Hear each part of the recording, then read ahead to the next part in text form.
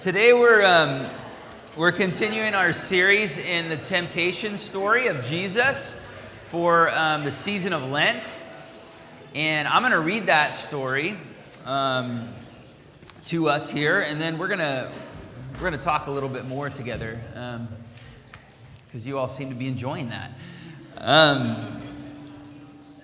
Today we're looking at the second temptation in particular, but I'll read the whole story for us here to start. It's found in Luke chapter 4. It says, Jesus returned from the Jordan River full of the Holy Spirit and was led by the Spirit into the wilderness. There he was tempted for 40 days by the devil. He ate nothing during those days, and afterward Jesus was starving. The devil said to him, "Since you are God's son, command this stone to become a loaf of bread." Jesus replied, "It's written, people won't live only by bread." Next, the devil led him to a high place and showed him in a single instant all the kingdoms of the world. And the devil said, "I will give you this whole domain and the glory of all these kingdoms. It's been entrusted to me, and I can give it to anyone I want. Therefore, if you will worship me, it will all be yours." Jesus answered, "It's written, you will worship the Lord your God and serve only him." The devil brought him into Jerusalem and stood him at the highest point of the temple. He said to him, "Since you are God's son, throw yourself down from here, for it's written, he will command his angels concerning you to protect you, and they will take you up in their hands so that you won't hit your foot on a stone." Jesus answered, "It's been said, don't test the Lord your God." After finishing every temptation, the devil departed from him until the next opportunity. And this is the word of the Lord. Jesus is tempted in very real ways throughout this story and responds with scripture. And it's scripture from a story of wilderness and the people of Israel. And for today's temptation that we're looking at, he responds with this proclamation that you're only to worship. You're to worship the Lord only and serve him alone. And so I got caught on that word worship today. What might that word worship have for us as a body as we move through Lent together? And so I wonder, confirmation students, people older than confirmation students, people younger, I think I might see. Why do you think we come here every week as a body, most weeks as individuals, to worship? Why do we worship? And you can't say because Jesus said to in the story of the temptations. I guess you can say that. But why do we worship? So that's one question you can turn to a neighbor and ask about. Or you can just share what element of worship is especially delightful for you these days. What element of worship brings you joy these days in the walk of faith? All right? So why do we worship? What element of worship is especially delightful for you? Spend just a couple moments sharing in a group of 3. No more, because we don't have time for bigger conversations, all right? Go for it. Who wants to share briefly, bravely and briefly?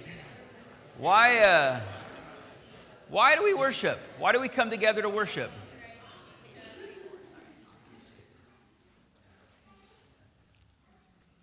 Or did you all do the other one? Just share the element that you appreciated the most these days.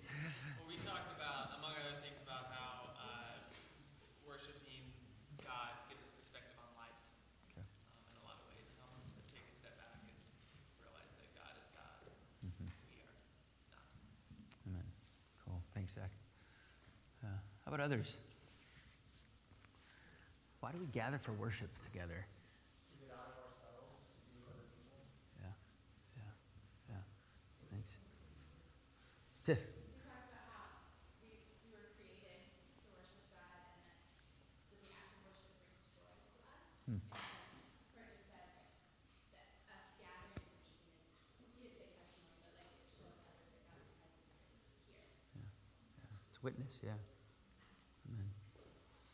Others, yeah. No, as human beings, it dovetails with that. As human beings, we're going to worship something no matter what. It's just whether or not how it's directed. Yeah. Because it's what we're created for. You just took my whole sermon, Deborah. Yeah. Yeah, that's good. Yeah, she does. That's right. A lot of you do that a lot whenever I do this. Amen. Amen. Amen. Anybody else? Why do we worship? Yeah, Misty. Yeah, amen. It's a humbling thought. It's an amazing thought. So this whole story, our faith, is based in love, right? The scriptures say that God is love. In Luke 3, right before this temptation story, Jesus is baptized to kind of begin his work and ministry. And you all know the story. A dove comes upon him, the Holy Spirit, and a voice from heaven says, "This is my son, my child, with whom I am well pleased, with whom I love, and with whom I am well pleased."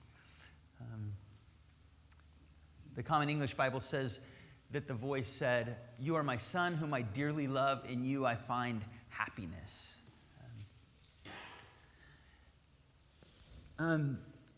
Augustine in the 5th century wrote this, and likely many of you have heard this before. But he said, "You, to God, you have made us for yourself, and our heart is restless until it rests in you." And I want us to just think about this real quick as we then go back into the story of the temptations. A couple things revealed here. James Smith writes about this a lot. First thing, that human beings are made by and for God, by and for the Creator, made known in Jesus Christ. And so to be fully human is to find ourselves in union with Christ and with God. And to be human is to be directed towards something, oriented towards something. And that something here, Augustine says, is God.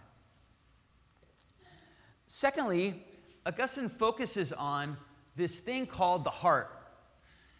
Now, when we hear the word heart, we may in our culture think of like Hallmark cards, right? Or kind of like a sappy, like a heart, when it's so nice and everything.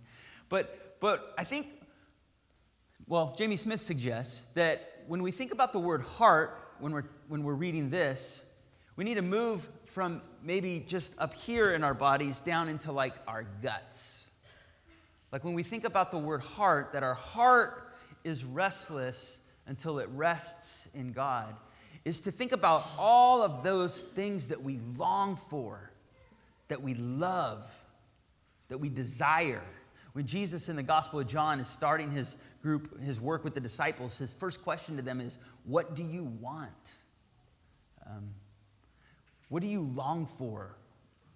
What are the longings within you?" And those longings don't rest until they rest in God, Augustine suggests. And it's more than just like a curiosity of what we long for, but it's like a hunger. It's like a need. I wonder what those are for you, for us. I wonder what they tell us about ourselves. And then thirdly, that because we're loved first by God, that because we're made to love, that we'll find rest when our loves are rightly ordered, when our loves are rightly directed and shaped. Because, like Deborah mentioned, we're going to love something. And the question is, what are we going to direct our longings and our love towards. So the first temptation, Jesus is led by the Holy Spirit. This is something to sit with. Where? To the wilderness. And then in the wilderness, Jesus is led by the devil twice to high places. To see all the kingdoms, to be on the high point of the temple. We might be leery or mindful of our elevation in life.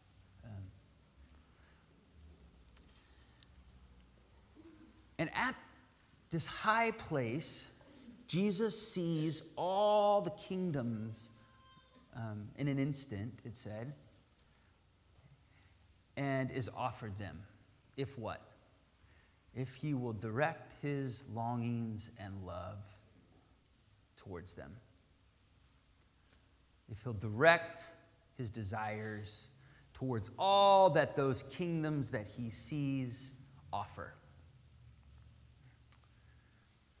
We could spend a lot of time wondering about all the things offered in that view to Jesus. Likely things that we each individually and together long for and would love to be offered. And Jesus responds by saying, you will worship the Lord your God and serve only him. I wonder what he was feeling when he said that. I wonder how confident he was. I wonder how quickly it came to his lips. Worship, love's rightly ordered towards God, the Creator. I love that this is like a personal journey for Jesus. I love that, we know the story, many of us, most of us, that Jesus goes on to do his ministry, to give his life so fully to God that God says yes to him in his resurrection from the dead. And yet it begins here in this very personal journey where he is alone in the wilderness. I think sometimes it's tempting to think, if I'm about the right causes, if I'm about the right things, if I'm about what's just and fair in the world, then my personal journeys, my personal decisions, they don't really hold as much weight. They don't really matter as much to God. But yet here you get the sense that if Jesus doesn't complete this very personal time in the wilderness, he's not going to be suited for the work that God has for him moving forward. I love the personal nature of the start of his ministry.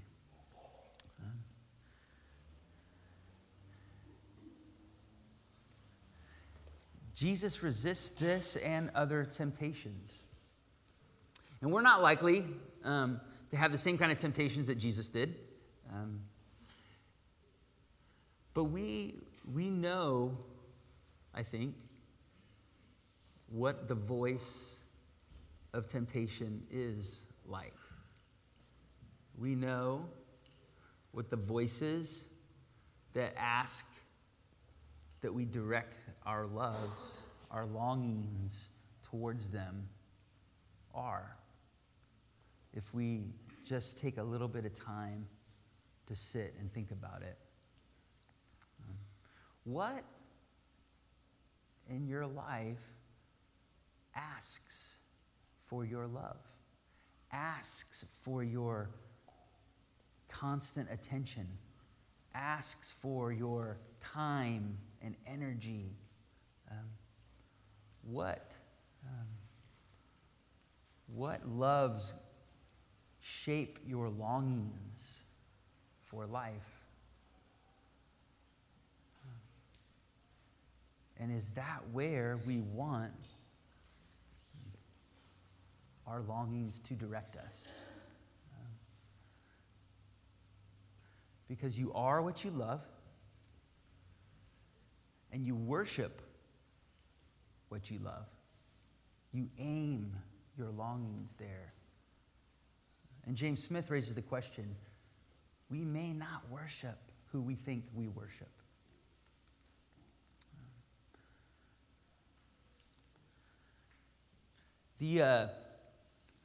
Warren has the nicest guitars. If you didn't know this, Warren has this guitar, which is super nice. And he has an even nicer guitar. There's a whole article written about this guitar that he has. And when you play these guitars and they're in tune, can I borrow this next week? I think I'm leading music. Yeah. Or maybe the other one, actually. It's more than words. Okay, here we go. Listen. That is nice, right? And when it's in tune, things are good. This is terrible. I'm about to do this, but if I do that, and then I play that same tune, ooh. It's kind of there. It's pretty bad, actually. But it's only 2 strings. There's 4 great ones.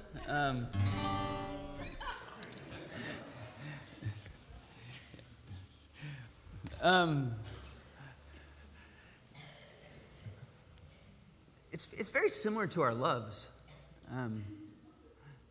You know I was going there. Yeah. It's a rhetorical trick I'm playing. Our loves can get out of tune, right? Our longings and what they are can get out of tune very easily, sometimes without us even realizing it. If you take a guitar on an airplane, you will land with a guitar that's out of tune, and you did nothing to do that, or a guitar with broken strings, one of the two. You almost get the sense that in the wilderness here, Jesus' longings are being played with, are in jeopardy of being out of tune. And he has to go through this experience to prepare himself for what God has ahead. And I think we go through these things too. We have times where we're doing things maybe that we think we're supposed to be doing, maybe that we think is the right thing to be about. Maybe it's the job we were supposed to get and take. It was a gift. It was a salary increase and a position increase. Maybe it was the new friend group at school. Like we'd always kind of thought these friends were great and we wanted to be around them. And for one reason or another, we began to get to know them and find ourselves hanging out with them. And it seems wonderful, and it seems like gift. And then all of a sudden, you kind of wake up one day, and this job or these friends or this whatever has kind of changed the tunes of our loves and our longings. That we're longing for different things than we once longed for. Sometimes that's a normal maturation process. Other times, I think we can be out of tune.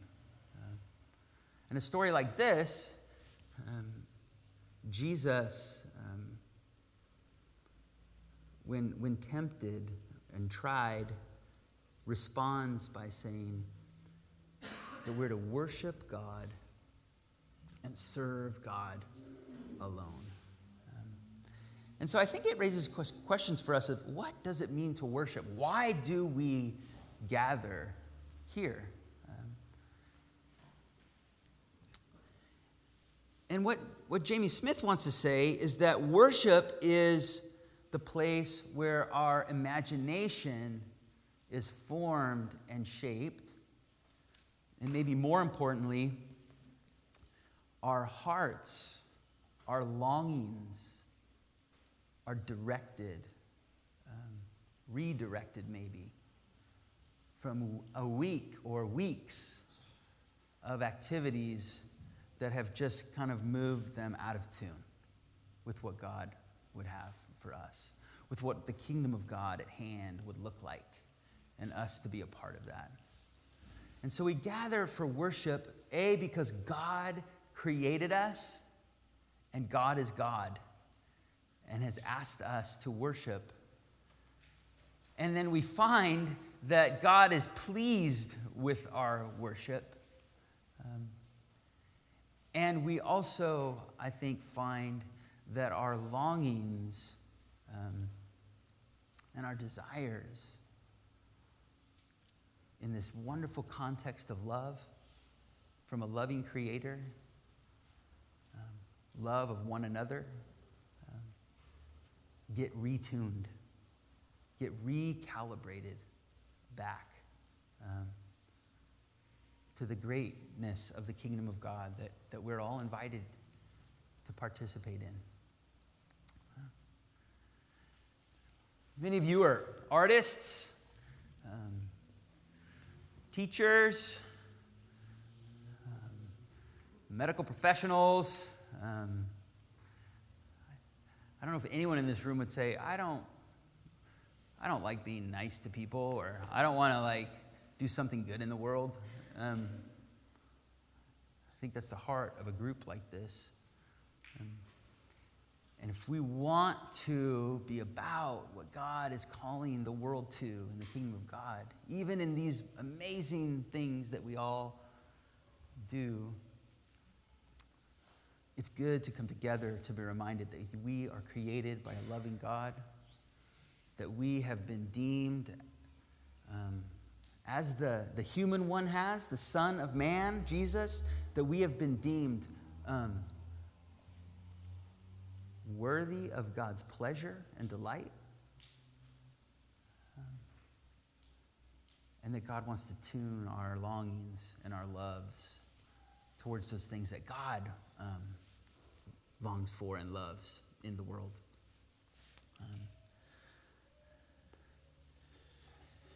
There's two ships back in 1914, the Nantucket and the Monroe. We running out of time already? Oh, no, we're good. And this was just shortly after the Titanic had been sunk. And these two ships collided in the Atlantic off the coast of Virginia.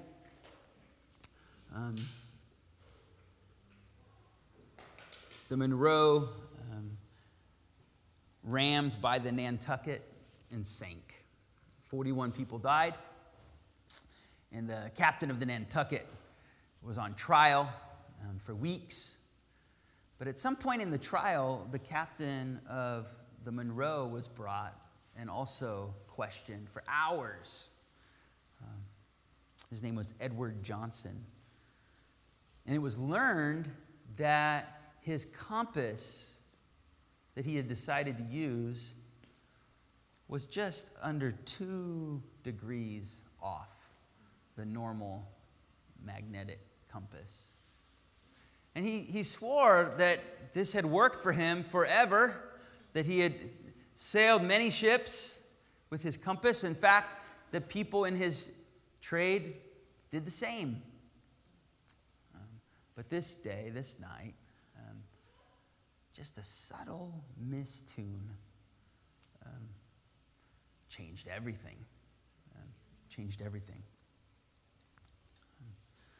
God desires that love become like a second nature to God's people. That love become just a way of life. Like first nature stuff is what? Like breathing, right? You don't even know that you're breathing. You just do it, right? God's desires that God's people, that love would be of second nature, and that our loves and our longings will be oriented, no matter what we do with our lives, to God. And so we gather to worship to retune our loves and to learn from one another what love is. And there's a couple ways we do this, and Warren has talked to us about this a lot. And that is that, one, we copy each other. Copying gets a bad rap in school especially. It's probably not good, Joel, to copy your friends, homework or whatever. But you probably might learn a lot even. Anyways, no, don't do that. Copying gets a bad rap, but we gather and we learn how to love by imitating one another. And so right now we're reading prayers of saints. And many churches have saints on kind of the wallpaper of the room, right? And why do they do that? Because we copy them, we imitate them, and we learn the virtue of love. Esther came up to me a few weeks back, and she asked about Caleb's piano playing. And I said, is Esther in here? No, she's not in here. Good, we can talk about her. She said, Caleb's playing piano. And I'm like, yeah, he plays piano. And she said, was he taking lessons still? And I'm like, well, not really. He's watching YouTube videos and just practicing at home. That's the other way we learn from one another, is we practice. We imitate and we practice. And so he's been just watching these YouTube videos and playing on the piano at home. And for a while there, it was, a sacrifice by some of the rest of us. And now it's amazing. It's just amazing. And I caught wind that now Esther's doing the same thing. She's imitating Caleb. She's on YouTube and picking up some songs and practicing. And so we gather for worship to be caught and reminded that we're in an environment of love, that our loves might be retuned, and that we might learn from one another through imitation and practice what it means to live and love, that love might be second nature in how we treat one another, and how we do our jobs, and how we raise our kids, and how we are friends, and how we treat our neighbors, in so many, many ways.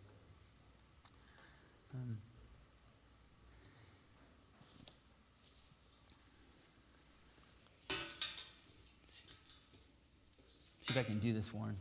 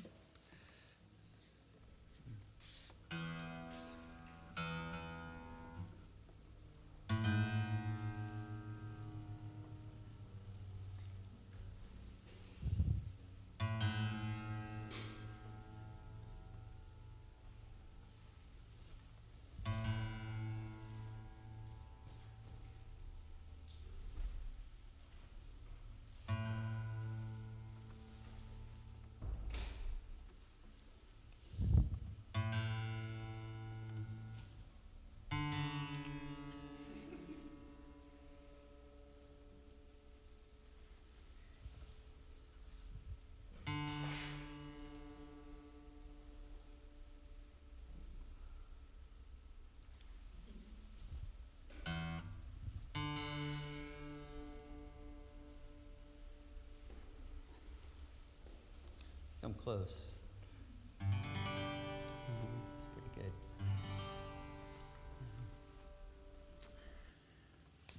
By the Spirit of a living God, who created us and loves us and is pleased with our worship, may our loves and longings be retuned even today towards God's kingdom. May we learn by the Spirit of God what it means to love as second nature one another. To see when our longings are tempted to be out of tune, to respond like Christ, our Lord, in the wilderness, remembering that we are to worship the God of love and to serve that God alone. And may our worship each week be a means of God's grace towards that. with one another and in the places that God sends us. For Lent, we're responding out of our teachings. And the first week, like Tiffany mentioned, we invited you to consider just putting your hands up. It's a physical way to embody surrender to God. Last week, we talked about anointing, and we're going to have anointing available when we celebrate the Eucharist if you'd like to be anointed. Today, what I want to do is invite Jonathan and the other musicians back, and I just want to invite us to stand. And we're going to pray the prayer of confession together, and we're going to sing a few songs as the kids come back in, and then we'll come and celebrate Eucharist with one another. But may we open up our hearts and our lives, our bodies, if we'd like, to God's love and God's Spirit that is among us.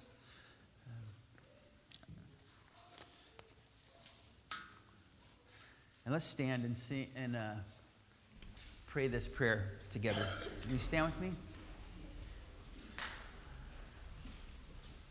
Let's pray. Merciful God, we confess that we have sinned against you in thought, word, and deed. We have sinned by what we have done and by what we have left undone. We have not loved you with our whole heart. We have not loved our neighbors as ourselves. We have forgotten that we are your children. Have mercy on us and forgive us. Amen. Fear not, sisters and brothers. God, who is full of grace and abounding in steadfast love, meets us in our sin and transforms us for God's glory and the healing of God's world. In the name of the Father, and the Son, and the Holy Spirit, your sins are forgiven. Be now at peace.